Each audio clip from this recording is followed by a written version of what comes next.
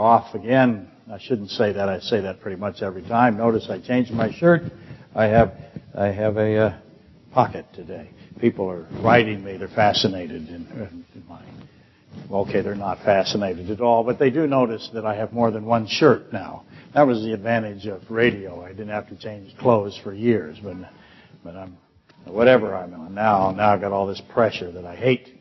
So, we are on April 24th, 2016, lecture discussion number 238 on the book of Romans. And as you might have suspected, we remain mostly immobile at Acts 5. If you haven't read Acts 5, it's in the bulletin today. You can read it while I pretend to be warming up. We're not static, however, at Acts 5. There are signs of dynamism. We have not yet fallen to 0 degrees Kelvin, but we're close. And I am aware of the difficulty, but hope is abounding. I think today we might make some real progress. Last Sunday, after the service, after the lecture, about 4 or 5 of us, the two other Daniels and Dana and Super Dave or Sup Dave, whatever his name is, who remembers? Bill the Cow. We stood over here until my feet got tired for over an hour working our way through Acts 5.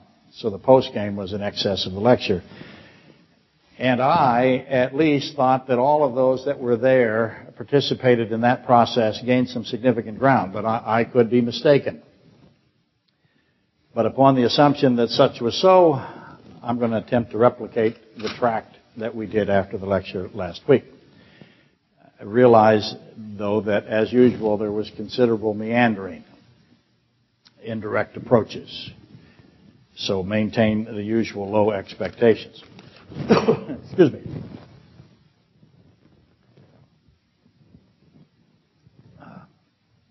I have to bring other products to sell on the internet. I'm thinking I have a Hitachi saw that I love, a 12-inch. It'll rotate 50 degrees either direction. It's a slide compound saw, weighs about 100 pounds. But I figured I would sell it, or at least promote it, because I actually use it every single day. I have 2 of them. I was so afraid I wouldn't be able to buy another one that I bought one, and I leave it in the box, and I walk by and pet it as I go out my run. Anyway, point of it is that I am aware that product placement might be to my advantage. Anyway, the goal to which I absolutely cling is that it's always best if you discover the solution, if you assimilate it and make it yours. If the answers to the obvious questions are your answers, that's what I'm trying to do mostly.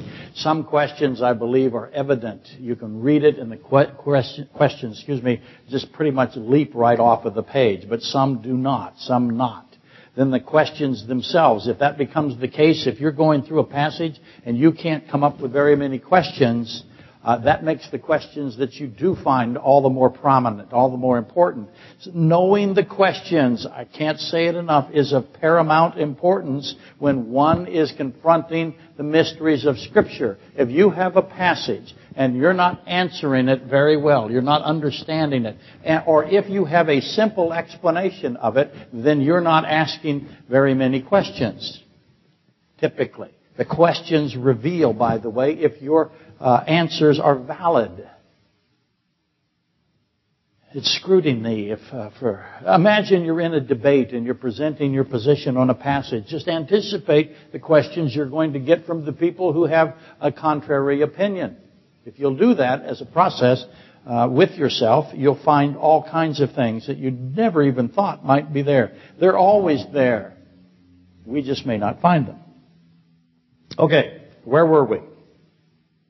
We should re-ask the first question of Acts 4:27 through Acts 5:16. Notice that I'm adding more verses. Taking you back to 4:27. Actually, you go back all the way to Acts 3 to solve Acts 5, the lame man, who I call Fred a lot when I do this lecture. So if I ask you, where's Fred? That's what I'm asking. Where did he go, this lame man that got healed by Peter? What do you think happened to the lame man that got healed by Peter? This guy has been essentially, how small he might have been. He's atrophied from birth for 40 years. He's carried to a spot. And now he's able to move normally, if not extraordinarily. Where'd he go?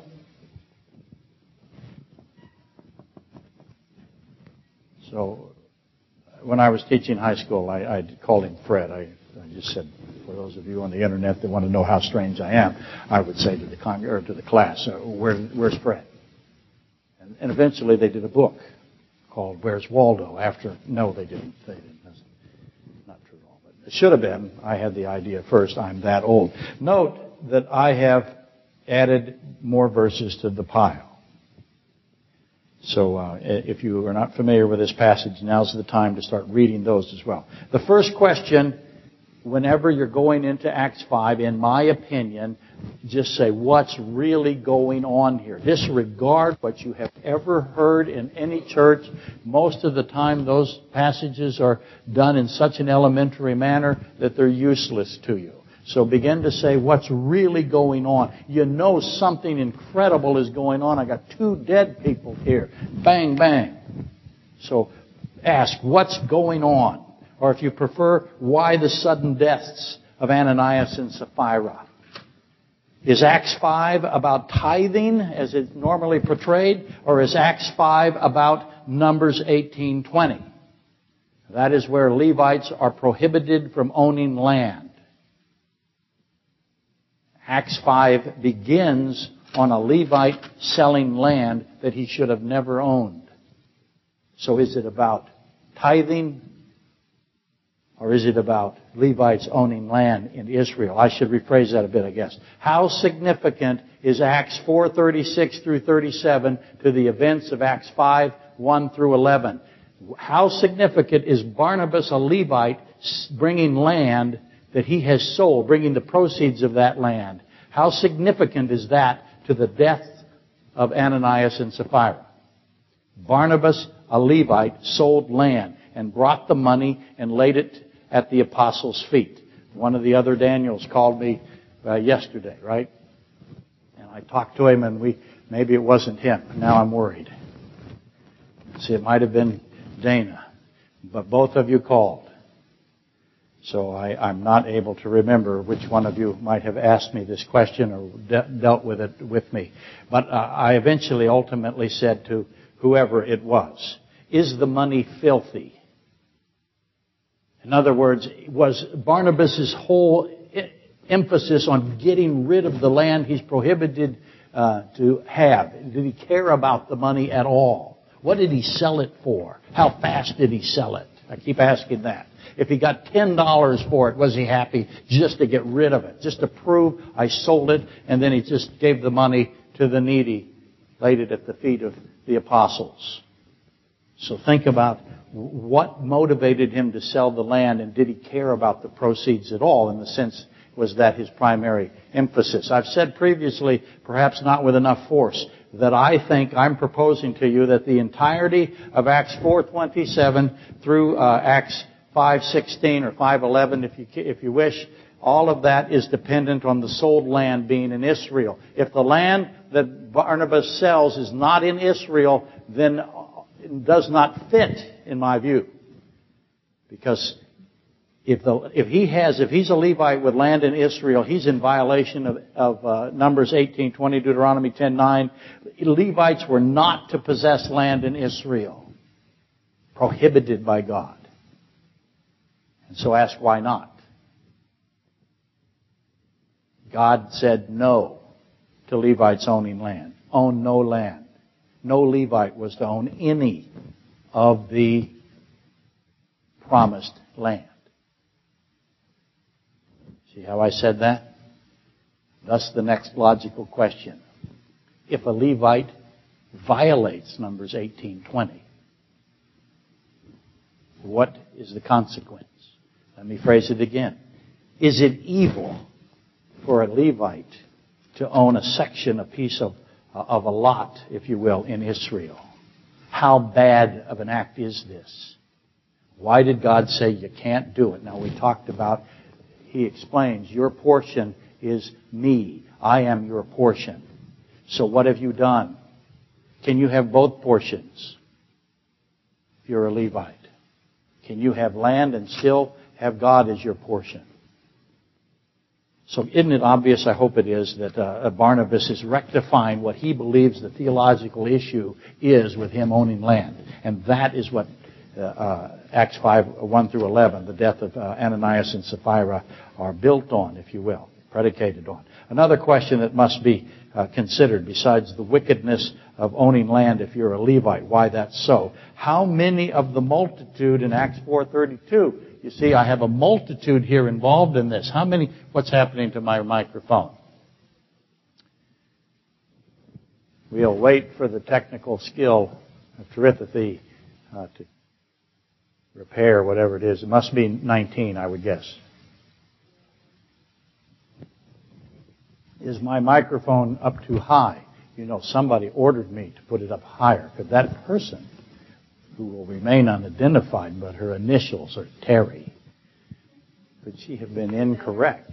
Okay. You think that it's the microphone's fault and not your fault? Okay. Okay.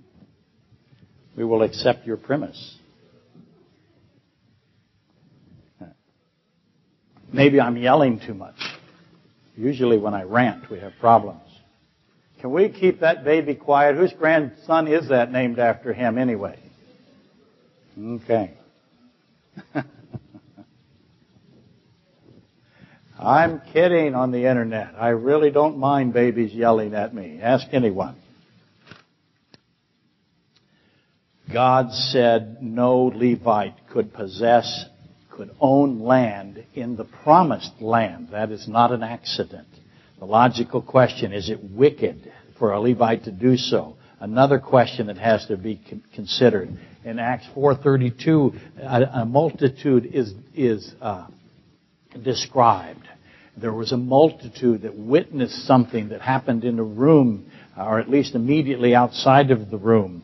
There was a large group of people. How many Levites were in that multitude? And then how many of those Levites sold their land that they had? In other words, was Barnabas the only Levite there? I don't think that that's defendable. I think there were many Levites. The Levites were interested in, is this the messianic promise? And they are coming. And what Peter is doing is extraordinary back to Acts 3. Everyone heard about it. He did it in the temple, Solomon's porch, after all. So Levites would have gravitated to this situation, if for no other reason than to verify it. They would be forced to by the very fact that they're Levites.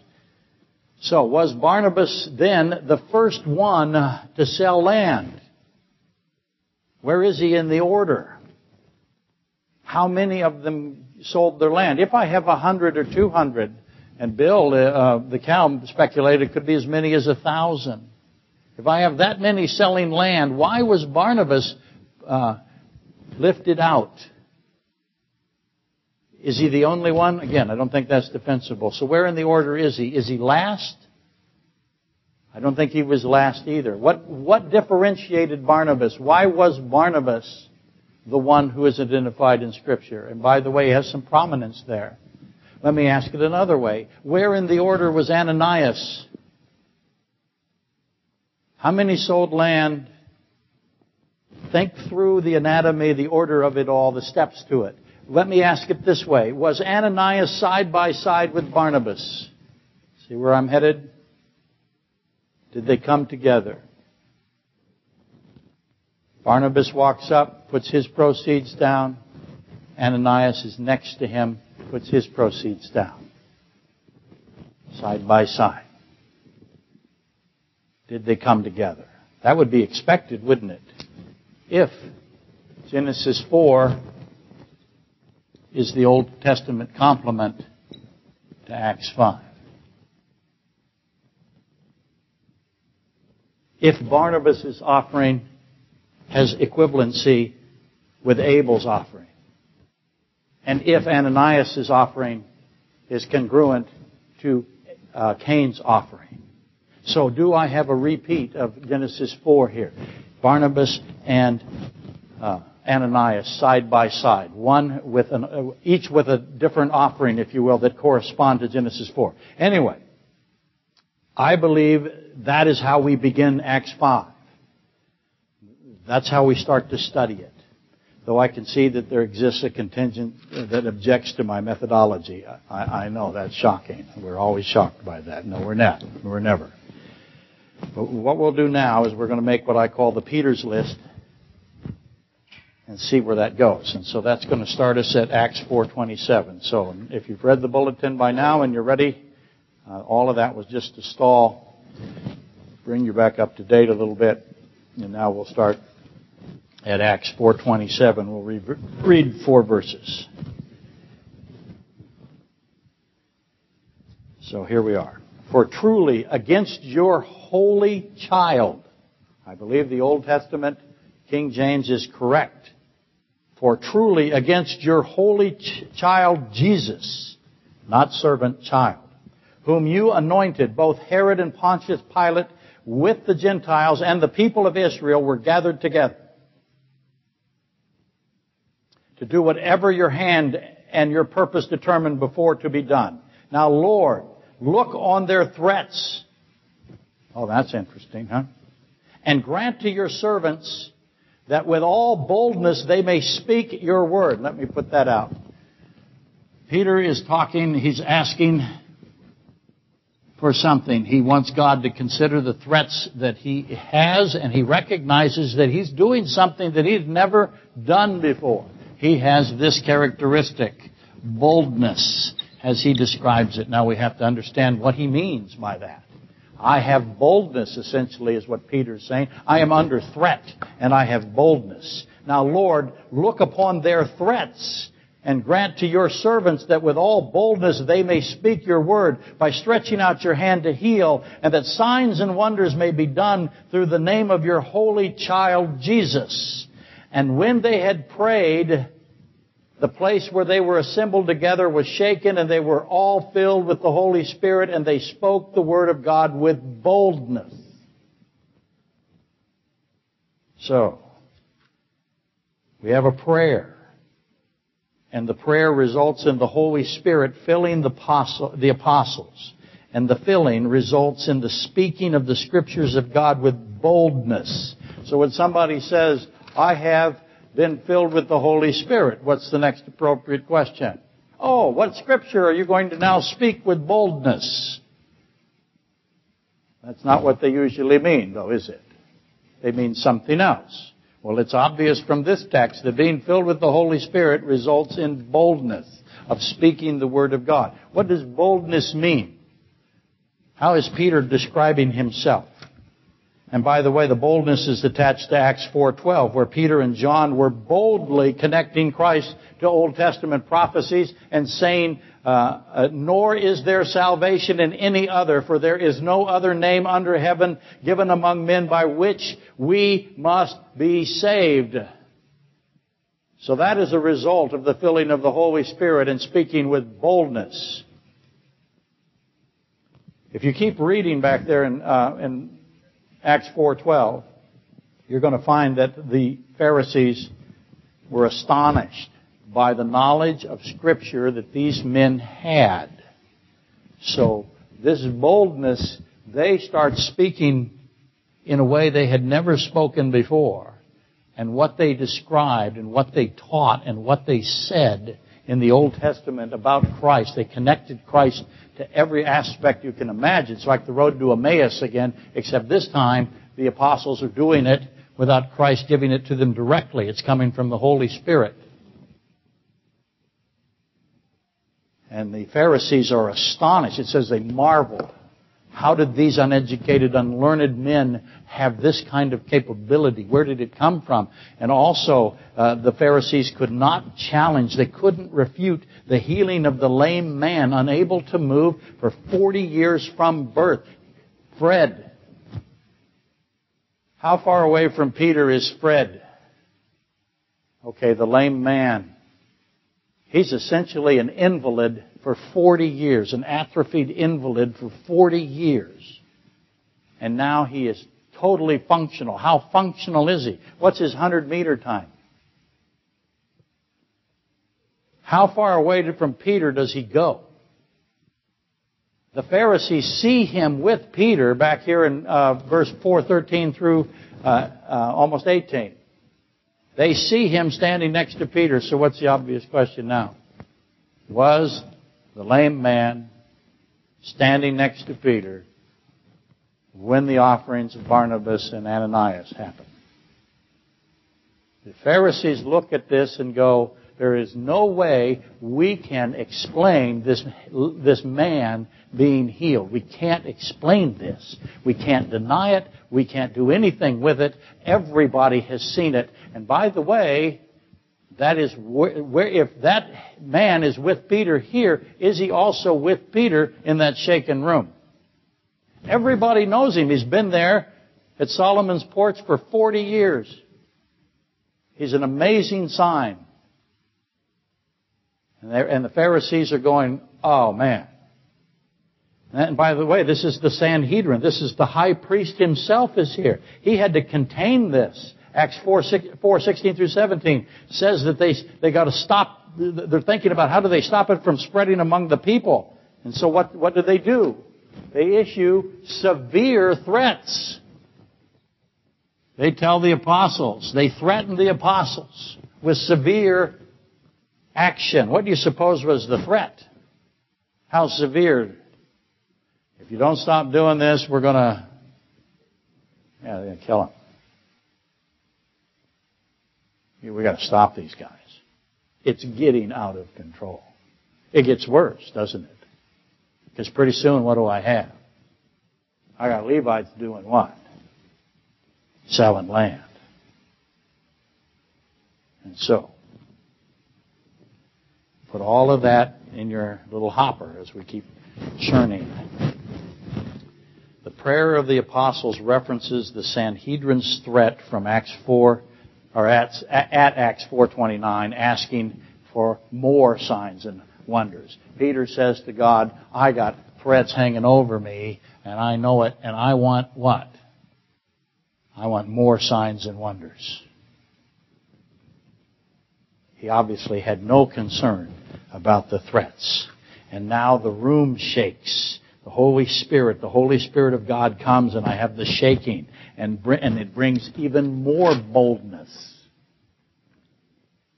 And so begin to define boldness, how this boldness is caused and how it is manifested. Next is the mass understanding that no one owns anything. The whole group says, we don't own anything. And so now I'm going to say to you, the Old Testament complement of 4:32 of Acts is Genesis 14:19.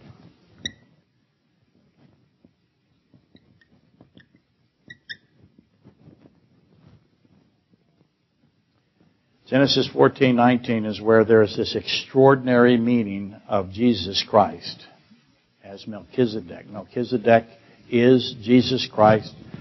I've done that many, many times. That's the only explanation that'll fit with Hebrews. He is Jesus Christ himself. The king of Sodom is there. There's this meeting between the king of Sodom, Melchizedek, and Abraham. Christ is Melchizedek. The king of Sodom is clearly Satan, and Abraham is also there.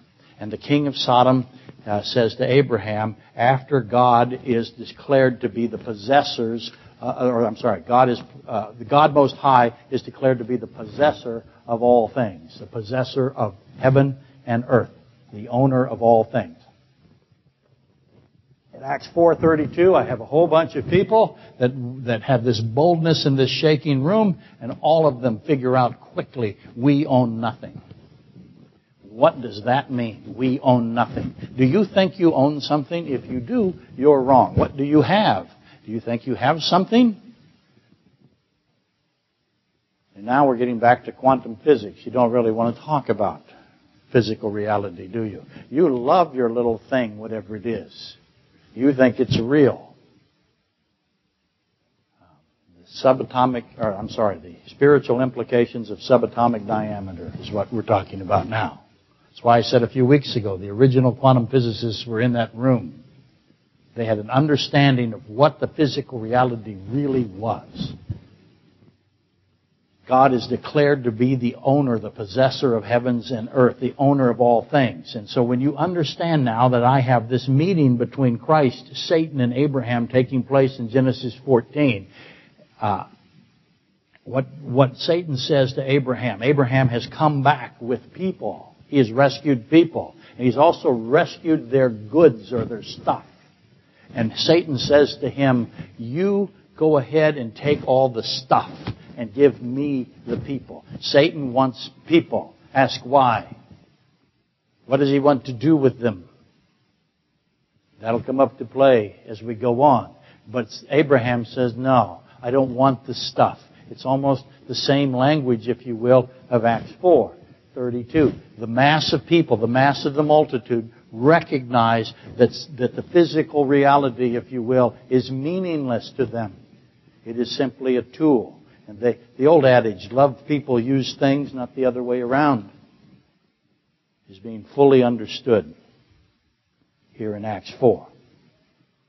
And I believe the understanding of this Genesis 14 meeting is likely gotten by all of the people at Acts 4:27 through 37. If not specifically, certainly in principle. Remember, they're speaking about Christ. They're finding Him all over the Old Testament, and they're doing it incredibly, in a way that I couldn't even imagine. Boldness means an understanding, a knowledge of the intricacies of the Bible and how it relates to Christ. And they're just going all over the place. I don't think we've ever had any repeat of this by anyone ever. Anyway, after giving all of these evidence with great power, that tells you what boldness is. It's great power of understanding of Scripture, to relate the Scripture to Christ perfectly, with great power, flawlessly, if you will. That's not happening here today, in case you wanted to know. I'm watching these films of myself. My posture is terrible. I look like a chicken. Stick my head way out. It's a wonder I don't fall over. We need more shots of me straight on. I think that's the best I can do. Notice I'm wearing black again today. I've watched way too many of the films.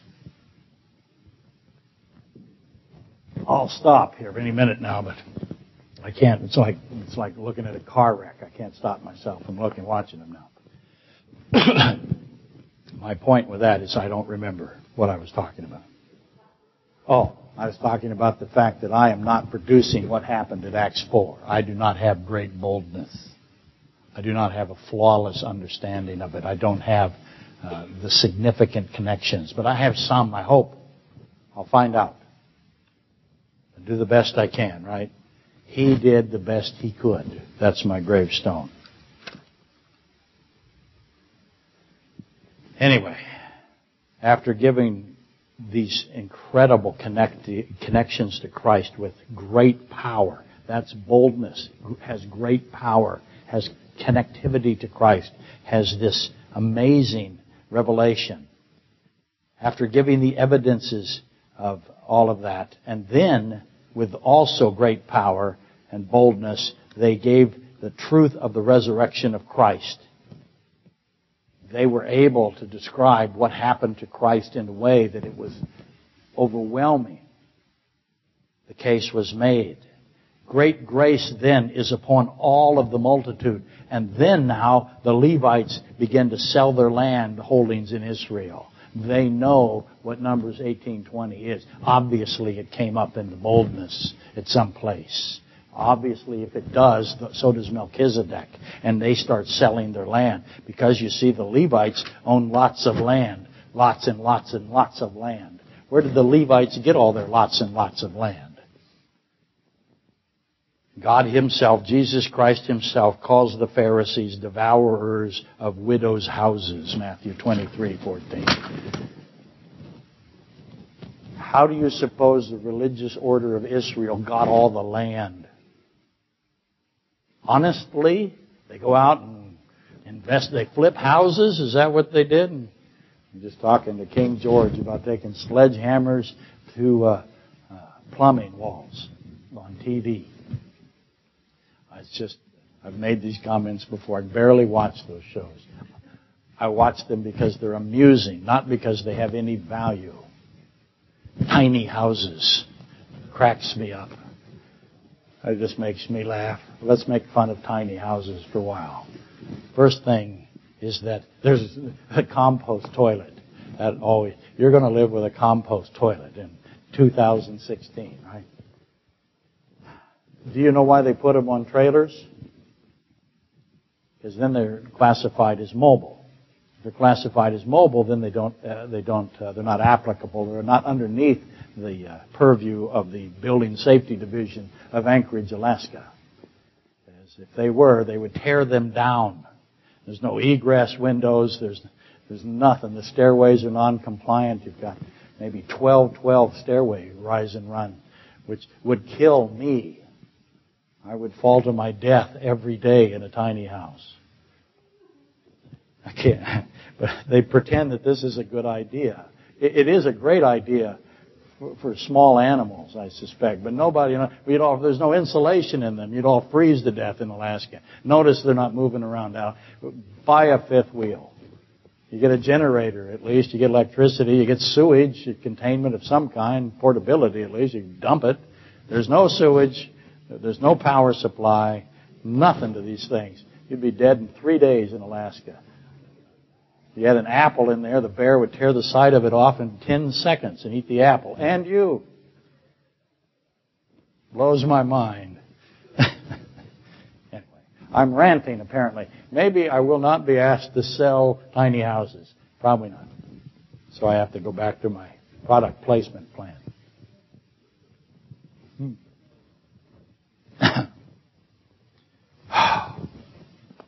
Snow loads. You can't have 2x4 rafters. What are you, crazy? Okay, I'll stop that now. Take the time to read Matthew 21, 1 through 36. This is where Christ himself begins to describe the Pharisees. Okay? Know who these are that are threatening the apostles. Know what their threats are going to entail. Know what the apostles were confronting. Know that these men, they're extremely wicked men that Christ talks about in Matthew 23, what they're capable of. And they have a lot of land. And note that this is an interesting thing, because at the time that Acts 4 is going on, the Pharisees own a lot of land, if not all of it, not supposed to own any, and they also have what? They have the goods, they have the stuff, and they have the people. They have both. And who are they? They are sons of Satan, the brood of vipers, the brood of the serpent. And they got it all. They were stopped at Genesis 14, but by Matthew 23, by Acts 4, they've got everything, which becomes important as we reach the end of this section that we're in. Something caused Barnabas and other Levites, I believe there was quite a few of them, hundreds, to become obedient for the first time to Numbers 18:20. For the first time, like we have leprosy cured for the first time. That, by the way, was one of the ways I got to stop saying, by the way. I notice I do that way too much. One of the ways the Pharisees got so much property and so much stuff is they used the leprosy system. They declared people unclean, banished them out of the city, and took their materials. When that leper died, they took the widow's stuff, if she managed to maintain it. Devourers of widows is what they are. They're incredibly vile people. Men, very destructive, as evil as you can get. So understand all of that. Now, for the first time, we have Levites converting, and they are selling the property that they own. And what did they see? What did they feel? What did they hear that made them do that? They're completely going to the opposite direction of where they've been. Now, we can add the rest of Peter. And what I mean by that is we should assemble what now Peter says to Ananias and Sapphira, because it becomes very critical, I believe, to compile it into a whole. What we do many times is we take parts of it, we see what he says to Ananias, and we see what he says to Sapphira, and we assume that they're distinct. I don't think that's what happened. Both of them had a trial. I believe the totality of the evidence was presented to both. What's done in Scripture is divided into two portions, if you will. But both of them got all of the evidence, all of the aggravators that were legally valuable were presented to each of them, the entire case, for lack of a better way to describe it. So we're going to add that now. And that approach, I think, is valid because that is how you approach Adam and Eve in Genesis 3. Let me put that on there. Genesis 3 has a relationship to Acts 5 too, as well, because they have a man and a woman on trial. In Genesis 3, however, the outcome is opposite. That's a key piece of information, that the trial in Genesis 3 is opposite of the trial in Acts 5. So I'm going to make a quick list here to see if I can get you to look at what we're doing. I guess I should read these portions and then we'll put them on the board. But Peter said, Ananias, why has Satan filled your heart? That's an important question. Get to that in a minute. To lie to the Holy Spirit and keep back of the price of the land for yourself. A very misunderstood verse. We'll get to that in a minute. While it remained, was it not your own? And after it was sold, was it not in your own control? Fascinating. Who owns everything? How much do you own? Here's your first tithing lesson. Why does he want you to tithe? Does he think I need better clothing? Probably he does. Some kind of facial restructuring. We could put a jar up for me here. Donate to pastor's plastic surgery fund. Yeah. What a great look, huh? Can't believe that either. That's another insane thing that I've watched in my lifetime. Do you own anything? When you recognize that you own nothing, that changes you. I don't want your money, you know that. I don't care. I'm not worried about it. I can still run a worm drive saw. I will survive. I think they wrote a song about me with Charlie Daniels or something. Never mind. While it remained, was it not your own? And after it was sold, was it not in your own control? Why have you conceived this thing in your heart? You have not lied to men but to God. So let me put that on the board. Satan has filled your heart. Satan has filled your heart. Why? Why has he done it? To lie. And you're not just lying, you're lying to God, the Holy Spirit. So I have Satan and I have a lie. That makes perfect sense to me. They'd be side by side. To keep back. You're going to keep back. So that becomes really, really important here in a minute. For yourself. So there's a benefit to Ananias. What's the benefit? While it remained, you owned it. So you owned it. After it's sold, you controlled it.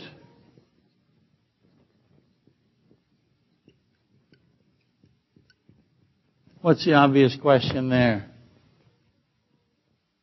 If I told you, hey, I sold my car, well, why are you still driving your car then?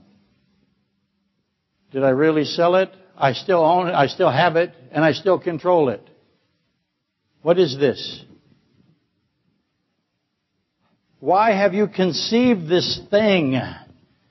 EFG. Why have you conceived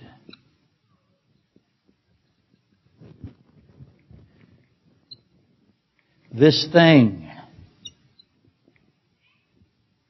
Okay, I'll help you really fast in case I run out of time. This thing has to be related to the lie, isn't it? You have not lied to men. Where am I? GHI, somewhere in here. You have not lied to men, but to God. And I have the repeat of the lie, and obviously that's going to go back there. Okay, now we'll move on. Now, it was about 3 hours later when his wife came in, not knowing what had happened. And Peter answered her. So that tells you that what happened. She said, uh-oh, where's Ananias? So Peter answered her, tell me whether you sold the land for so much. She said, yes, so much. Then Peter said to her, how is it that you have agreed together to test the Spirit of the Lord? Behold, the feet of those who have buried your husband are at the door, and they will carry you out. So he starts out by saying, he answers, and he says, tell me this is wrong, but never mind. I know I'm missing letters. Tell me. That, by the way, reminds me of Joshua and Achan. Did you sell? Is the land sold?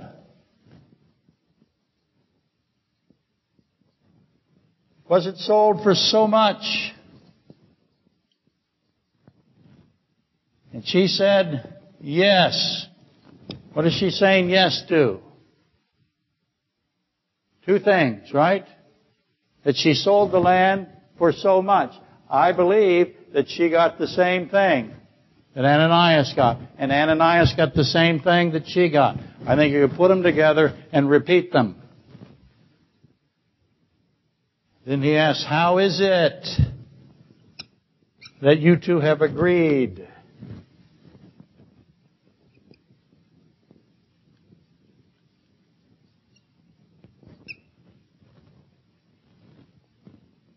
To test the Spirit. Let me put it another way. To test God. Behold. That's very important. I can't make a U. But you see that behold. Feet, door.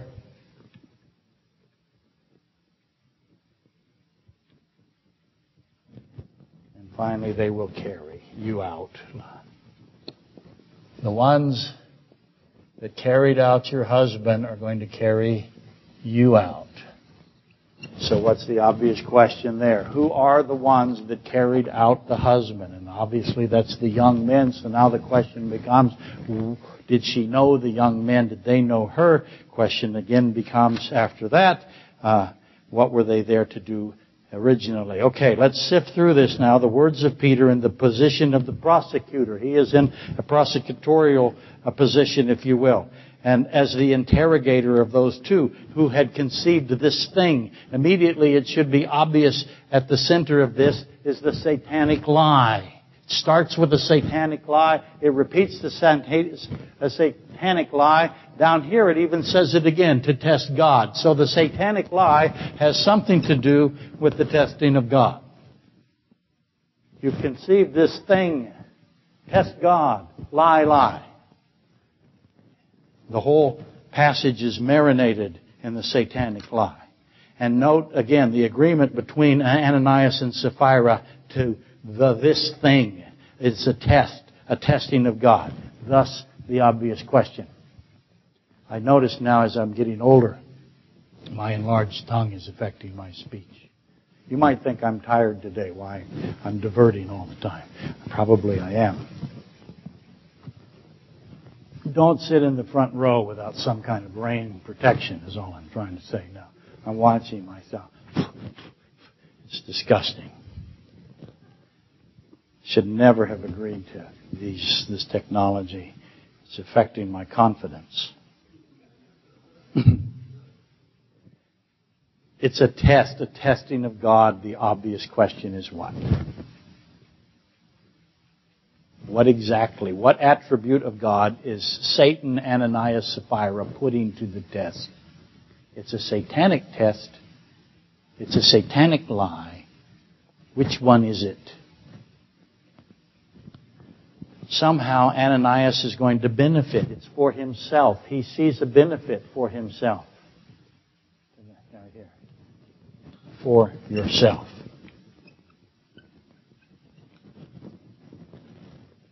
What's he going to get out of it? Do you think he wants money? He's keeping the money because he needs money. He's a Levite. In all likelihood, what's he want? He sees a benefit.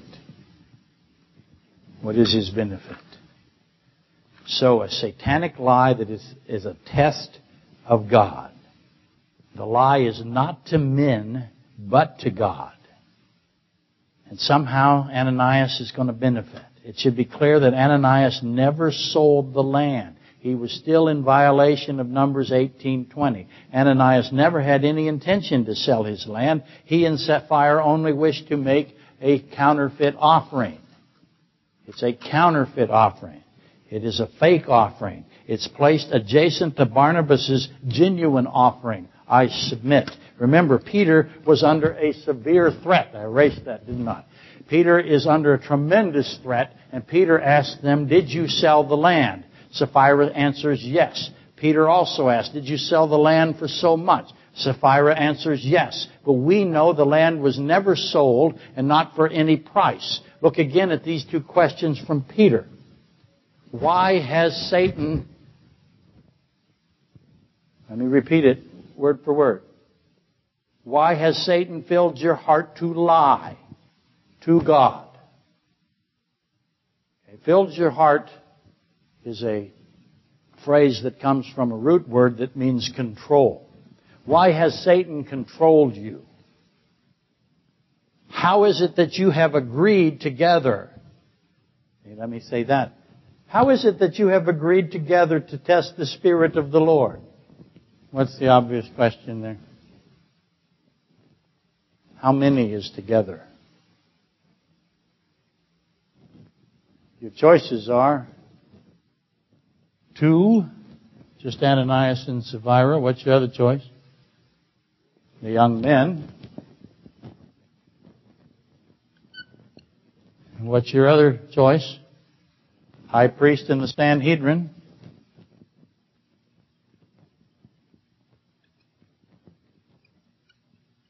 Remember the severe threat. Sanhedrin. There's 2 N's in there. I'll get it right sometime. What else?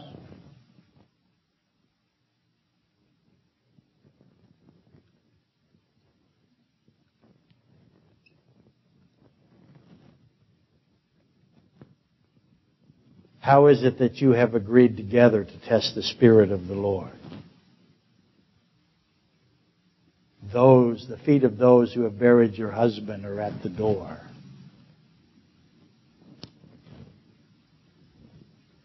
Why has Satan controlled you? How is it that you have agreed together to test God? Why did Satan move Ananias to lie? Why did Satan do this? See, you're always focused on Ananias and Sapphira. Stop. Ask, why is Satan doing this? What's his plan? What's his motive? He has moved Ananias to lie. How is this lie a test of God? And to repeat, what of God is being specifically attacked? God is very clear. Deuteronomy 6:16, didn't he? You shall not test the Lord your God. Christ says, Deuteronomy 6:16, where? Directly to Satan at Matthew 4:7. You shall not test me, is what Christ says. The application of Deuteronomy 6:16 is to Christ himself, as it should be. It is evil to test God. Ask why. Have you ever tested God? Raise your hand. No, put your hand down. Okay, all of you have. All of us have. We throw out little tests. God, if you will teach me to play the trumpet, I'll preach better. So far, no luck for anybody. But we do. He says no. What does testing God mean? If I was testing you, I'm coming up to you and I say, Bonnie, I want you to, I'm going to check out and see if you're honest with me. Just got 50 questions. What am I saying to Bonnie? I'm saying she's not honest, aren't I? By the very fact that I present the test to her, the inference is unmistakable. You need to come up here and take a test to find out if you stole this. It is evil to test God. Start to think that through. In Matthew 4, Satan is accusing God. It is wicked to accuse God. It is a lie to accuse God. So what is the constant lie? Pay attention to people that constantly say that other people are lying. That is a pathology. And it's also a simple tactical trick. What is the constant lie, the lie that Satan always repeats? What is this thing? Whatever this thing is, how does God respond? He immediately intervenes, doesn't he? The deaths of Ananias and Sapphira are instant. Never disregard the instantaneous deaths of these two people. And likewise, never discount the keep back part, the keep back. Something was kept back. I have two offerings. Barnabas comes up. What's in his offering? All the money that he got from the sale of land that he should have never owned, and he knew it. Or never thought that he owned. And side by side is Ananias. And he pretended to sell land, but he still controlled it, still owned it in a sense, somehow. And he kept back part of the proceeds, right? One of them is genuine. One of them is a counterfeit. So, can I get rid of the list? I will. What did I start out with? I said compare this event with a couple of things, but the first thing was Genesis 4. Genesis 4, I have two offerings side by side. One of them is what? Blood. The other one is without blood.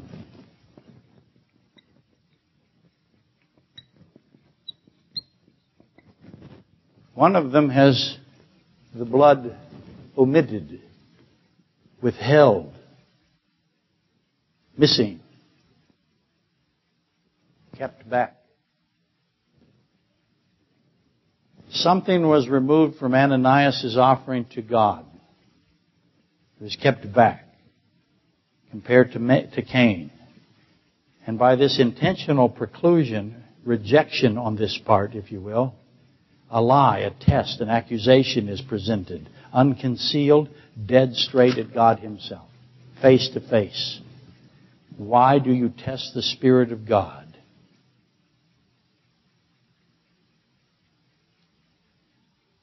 That's the question, is it not? We could reread Israel. We don't have time, but we could. What they said to God, what their test was. Numbers 14:3, Exodus 16:3 through 4. If you can go right there, that's far enough. You don't really have to go past that. Well, you can take Numbers 14:3 too. Those of you on the internet, take a look at those.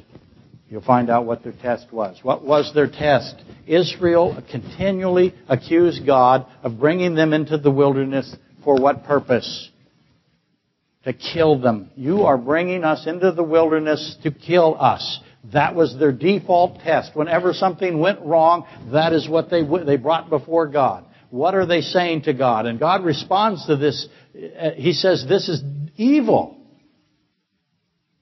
This is wicked, evil, Numbers 14:27. So consider that for a moment. If you accuse God of bringing you into the desert under a pretense of worship with the actual intention of murdering you, what have you said about the character of God? That is the definition of testing God.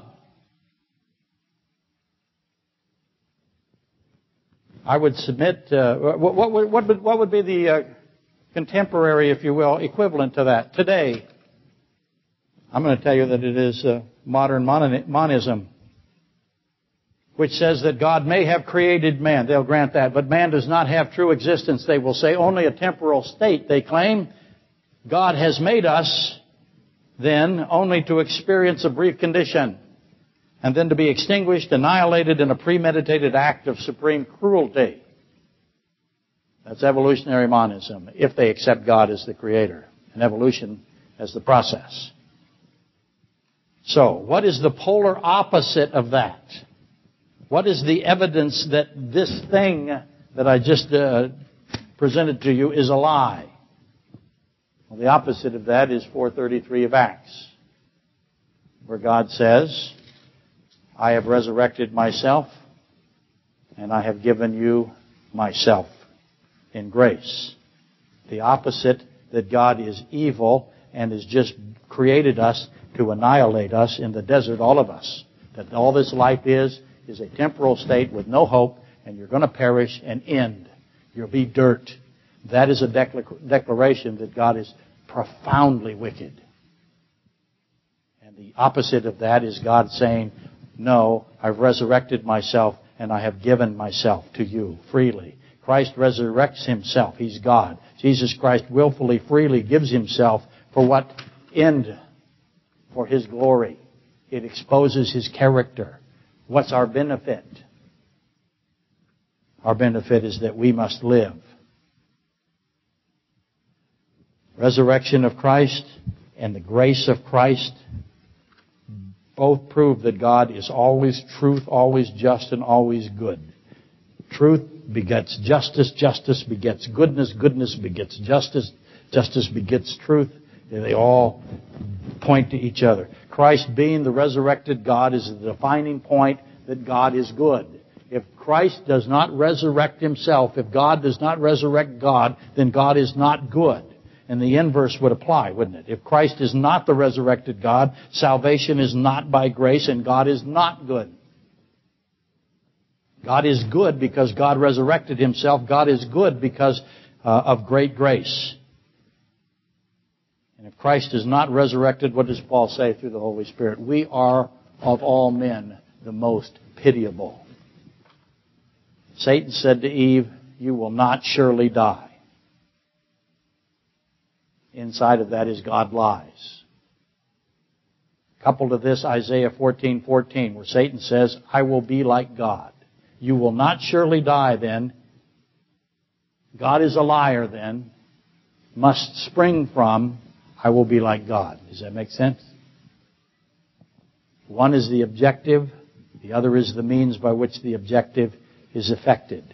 The ambition and the instrumentation, if you prefer. The ambition is, I will be like God. The instrumentation is, you will not surely die, and God is a liar. To see the connectivity, then all that is required is to define the desire, right? I will be like God. In what way will he be like God? Well, is it not obvious that Satan seeks a couple of things that we can look at first? He wants humanity to do what to humanity? He wants humanity to kill humanity.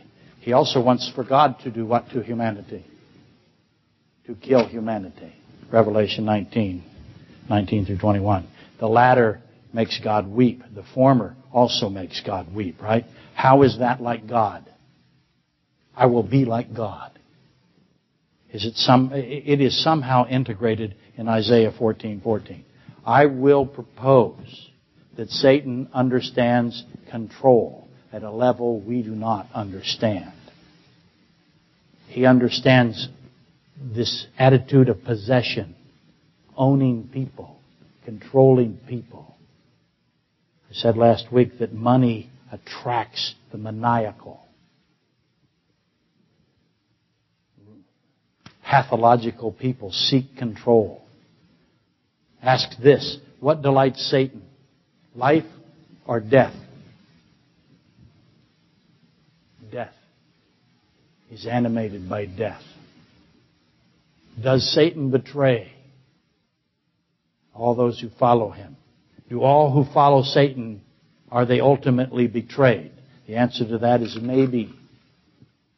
Because the Pharisees, I believe, certainly know that Satan delights over death, even their own deaths.